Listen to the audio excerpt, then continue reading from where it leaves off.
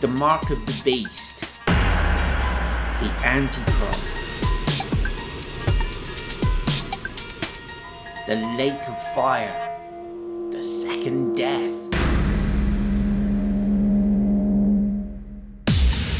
These are images that flooded my adolescent mind, alongside real-life stories of pastors in Soviet prisons and mental institutions.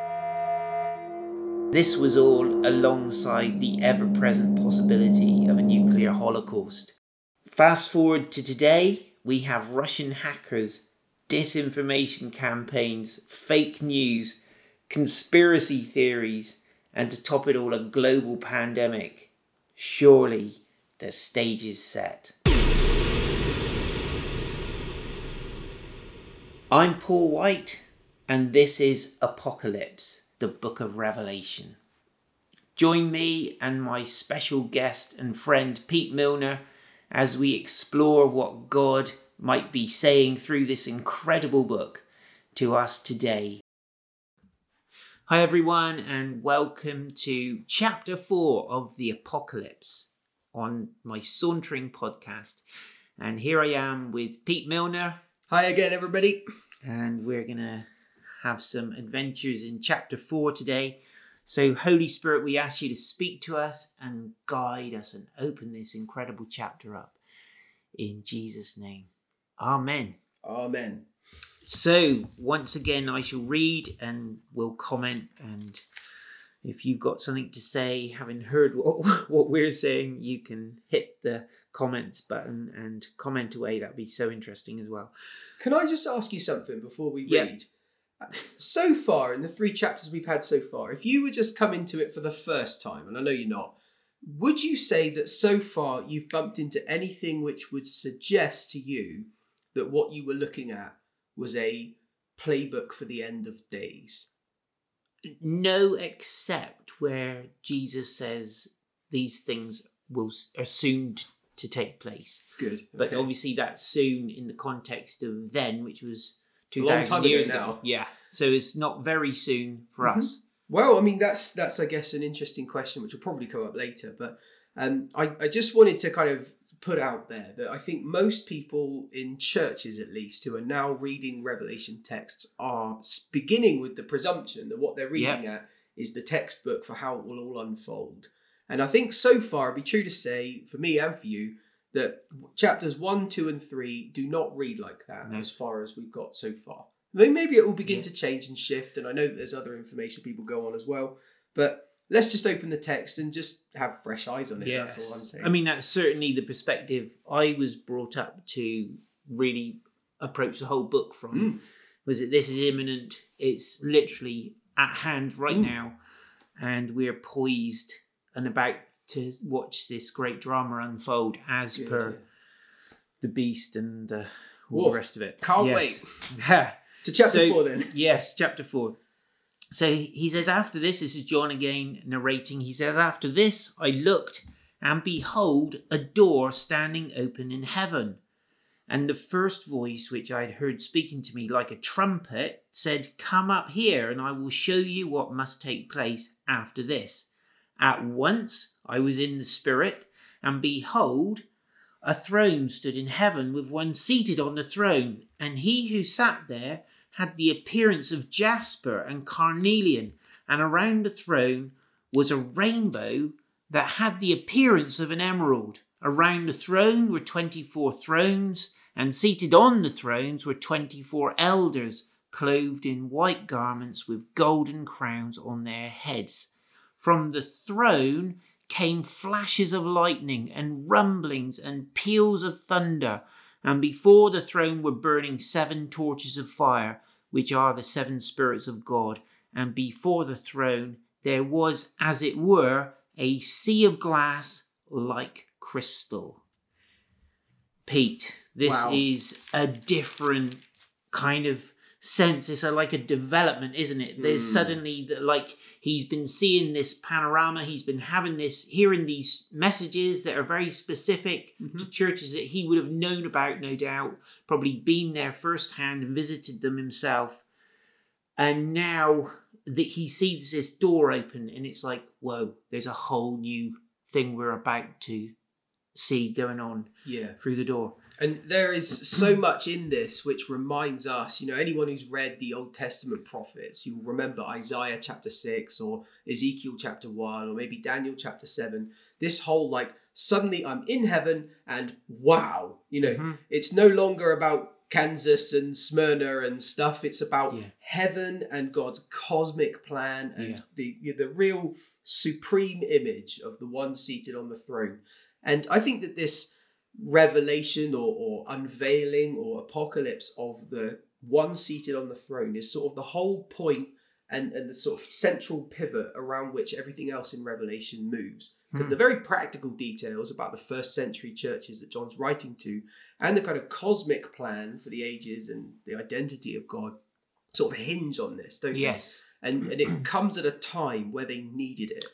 Like when Ezekiel and Isaiah see it, the throne of God, it's like they really needed it. They really needed a way to see that God was in control and that God was seated in heaven, regal and, not shaken and not unassailable.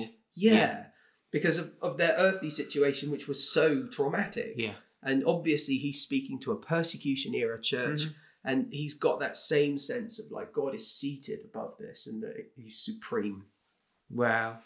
And so he says, again, there's this invitation to come up to participate. And for me, this is probably one of the lovely bits about Revelation that I love, is this invitation for a human being in all his mortality to become involved in the business of heaven and the major kind of unfolding of events in heaven and on earth. So he's invited into the drama, into the story, not just to observe it, but as we see, he's actually invited to play a part in it. Yeah, and it rings true with, I know that you in your podcast and your preaching over the years, you've been sort of touched by the work of, say, Michael Heiser, whose books and ministry try to kind of unpick the knotted threads in the Bible that show us the business of heaven. Because in that picture, we consistently see from Genesis to Revelation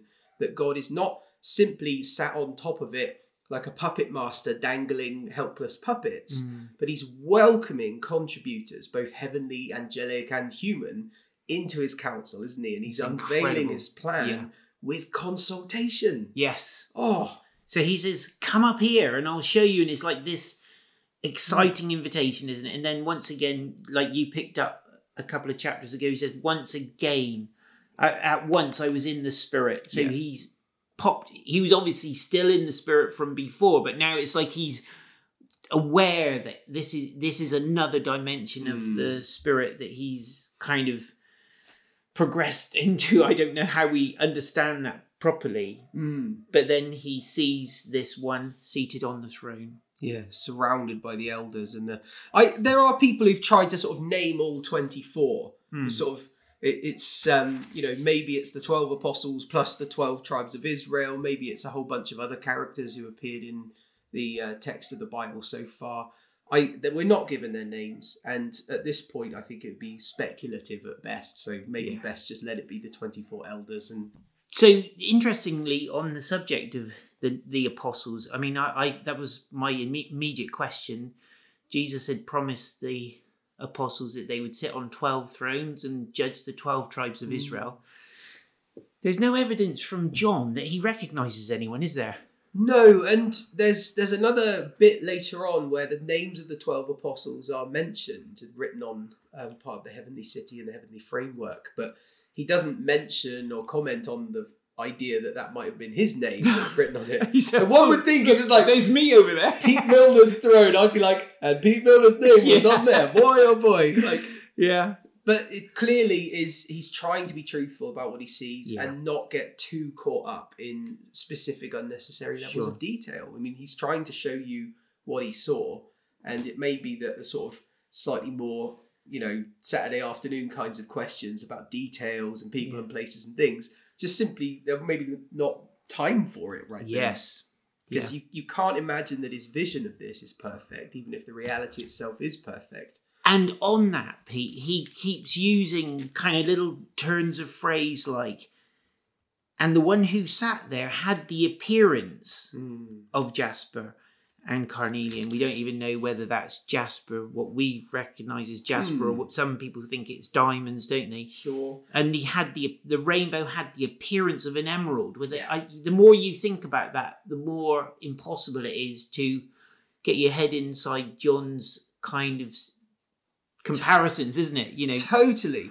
I mean, the kind of the philosophers amongst us have felt it's important over the years to sort of distinguish and differentiate between the created universe, which is all the cosmic galaxies, dust and particles and earths and planets and suns that make up, reality as we know it. And then separate to that has to be God in his heaven.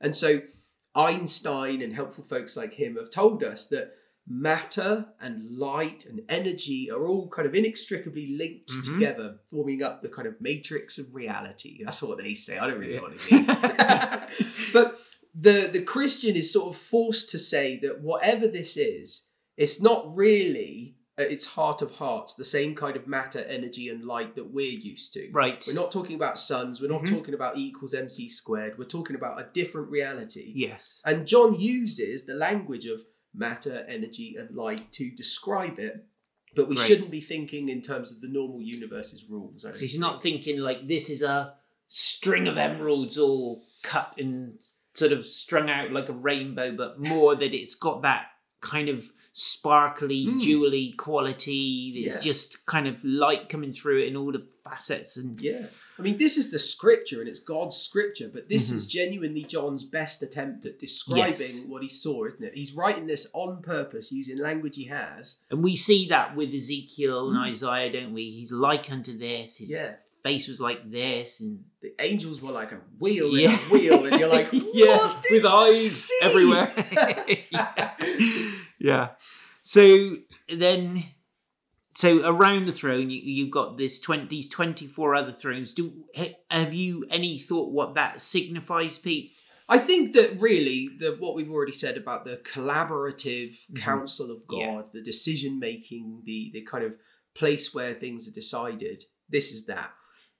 Isn't it interesting though? Because God made the universe without reference to a human being, obviously, and yet now in this glorious environment called heaven, where God dwells, he's actually invited human beings, presumably human beings, to be part of that reference that he's now, I guess he doesn't need permission from them, but he involves them in what he's doing. Absolutely. I mean, the thing is that Genesis chapter 1 does have God saying, let us make man in our image. Let us do this. We will. And the rabbis have always sort of slightly struggled on this one. And I've looked at some really ancient and quite modern kind of texts from Jewish people who've sort of wrestled with this theme. And, the idea that God has a kind of royal collective we for himself is the sort of most popular one. But it doesn't go far enough at all to explain it. Whereas if you see this counsel, or... Some people try and go all kind of God in Trinity says, let us make. Yeah. And I think also that doesn't quite gather together this kind of scene. And I think starting with a scene like this is the most helpful way for me to imagine it. Let's do it. Any objections? All right. I didn't think so. But other times he shows himself to be incredibly open to having the course of history changed by contributors in this thing. Incredible. He asks, who will go? Yeah. Or who shall say? He waits for Abraham to negotiate, doesn't he? And say, surely not, Lord. Yeah. And he's like, well, make me an offer. Moses. See what I think? You can't be serious, God. Yeah. Yeah. So, incredible. And here are these thrones, and there are these elders there they're clothed in white garments, so they've been made holy and presentable to be in God's presence like that. The golden crowns on their heads, so that gives them a sense of authority. And then we have this thing going on, don't we? That I don't know about you, Pete, but that reminds me of Exodus 19 when Moses goes up on the mountain and the whole place is shaking. Everything's on fire. Lightning, the sounds of a trumpet just getting louder and louder and louder. Right. It's funny to imagine as a work environment, isn't it? How does anyone get anything done? And Moses is there for 40 days. Yes, just being cooked by it. But now we have all of this, and John the Apostle is being invited into this that previously he must have just heard of as a lad and thought, wow. So, and again, this reference to the 7 spirits of God, the 7 torches of fire, representing, obviously we know the Spirit when he came at Pentecost, he was like flames of fire. It's all going on, isn't it? It sure is. And again, I think that it's right for us to see that it's the 7 torches, the 7 spirits, as it were, the 7 angels of the churches, the 7 lampstands. I think it's right for us to see that what's on the agenda for this little meeting is these 7 churches. I think that's right. I don't want to get into like the 7-fold Spirit of God as if that was somehow an important name for the Holy Spirit. I think that what's at issue here is these same 7s that were in chapter 1, chapter 2, chapter 3, and here in chapter 4. So if you missed that, just back up to... back up. And so then this sea, which is like glass, there's nowhere to hide, someone said once. I thought that was a good point. When you're in the presence of God, there's nowhere to hide. That's great. And I know you're a bit of a craftsman and you're kind of interested in stuff like that. And I like to try and imagine what John sees this as an equivalent to. Because I think making truly flat, shiny surfaces is something that in the ancient world would have taken the most expertise, the most time, the most... when they saw something that was really flat and shiny, they were thinking, I'm in the presence of almost divine levels of craftsmanship. Whereas for us, we can get machined out granite, we can get sort of polished glass and stuff from factories that churn out millions of square meters of it. So I think some of this impression is lost. Whereas we're thinking... No, that's a very good point. I think it's right to say, like, what he's looking at is an almost fabulously and impossibly beautiful level of serene, still what kind a of... great point. Glistening. What a great point. So it's as it were a sea. So it's you can't really... We live by the sea and you can't see the end of it. That's the whole point. And I guess this is the same thing. Is this huge vista of vastness and gloriousness. So and around the throne, verse 6, on each side of the throne are 4 living creatures full of eyes in front and behind. That reminds us of Ezekiel's vision, doesn't it? Very much, yeah. The first living creature like a lion, the second living creature like an ox, the third living creature with the face of a man, and the fourth living creature like an eagle in flight. And the 4 living creatures, each of them with 6 wings, are full of eyes all around and within. And day and night they never cease to say, Holy, holy, holy is the Lord God Almighty, who was and is to come. Talk to me. Do you know what? This has clear parallels in the Old Testament, particularly with Isaiah chapter 6 and Ezekiel chapter 1. If you want to read those and tell us about what sort of correlations you can see, then please, we'd love to hear from you. But what I think that he's seeing, some people have tried a bit too hard to interpret and over-interpret this and try and treat it like a mystical symbol for something. And I've heard people say, the 4 creatures are the 4 Gospels. Oh, yeah, I've heard that one. Oh, it's tosh. I'm afraid that having examined it quite carefully, I really don't dig it. There is a sense in which Matthew, Mark and Luke, because they do take such a similar approach, they do use each other's texts, they do kind of sit in line with each other, they are like the land-dwelling creatures. And that John is the one looking at it in 3D. He's so different to the other 3 that you could say it's like an eagle soaring over the top and looking at the same thing. Different perspective. There is some senses in which it's like, the ox is like the kind of hard work of the kingdom, which one of them emphasizes, whereas the lion is more like the kind of regal, royal, Jewish lineage of Jesus. I get it, but it's a charming act of interpretation by really, really dedicated and devoted disciples, but I'm afraid I can't get there as a sort of hard and fast rule. So I think that what he's seeing is this continuous present worship of God with creatures and assemblies so fabulous that it staggers the imagination, and he sort of runs out of words to describe it. And I like to think of it as a kind of, think of the best moment in the spirit that you've ever had. You know, that moment where he just struck you with power and love, and you just felt him wash you, and oh God, that moment of joy. I like to think that in heaven, these poor elders are trying to contribute to the unfolding of history and the universe, but every couple of seconds they just have another one of those, and they're throw all their crowns at his feet, and they're like crying on the floor, and then they sort of pick themselves up and put their crown back on and sort of sit down and be like, right, so what's the minutes from last week? Oh, here we go again. glory. Oh, I can't be bothered. To me, I don't. I've read somewhere that these creatures are seraphim, which is some kind of exalted angelic being, you know, kind of up there in terms of the pantheon of angelic hosts. But for me, I suppose, it's interesting that we have the ox and the eagle and the man and what's the other one? The lion. The lion. And I think they're representative of the created order. And so, although they're clearly something else because they're covered in eyes, and that's kind of incredibly impractical, and what kind of brain would process that? And you can't even... What is even being conveyed? Yes. You kind of run out, don't you? Yeah.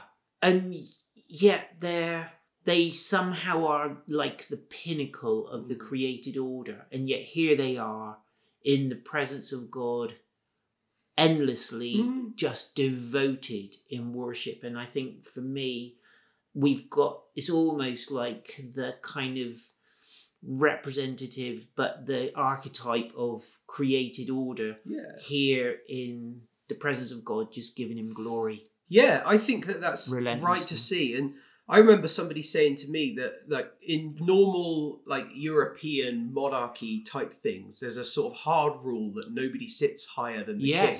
Yeah. Whereas in both Isaiah's vision in chapter 6, where these things are named as seraphim, and here in Revelation 4, where the same scene is sort of being unfolded in a new way to John, they are flying above the throne, aren't they? That's interesting. And the one seated on it is not at all got the small man syndrome, has he?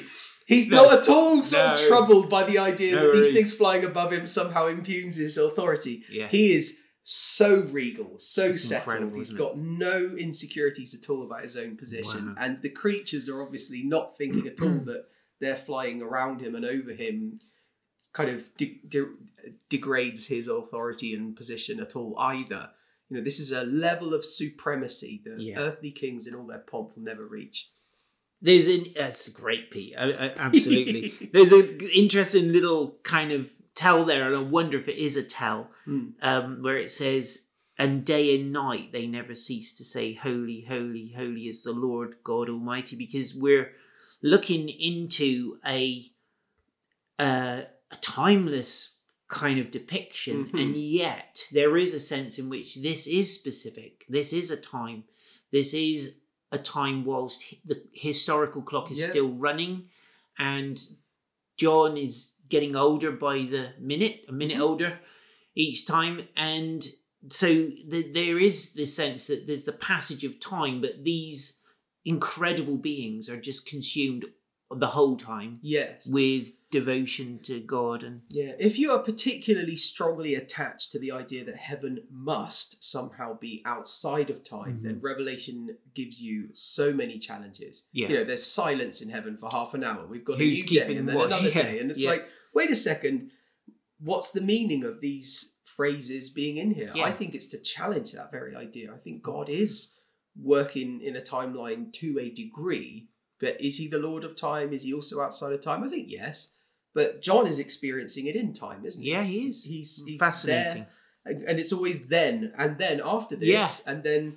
And he tells it in a narrative form, doesn't he? A descriptive...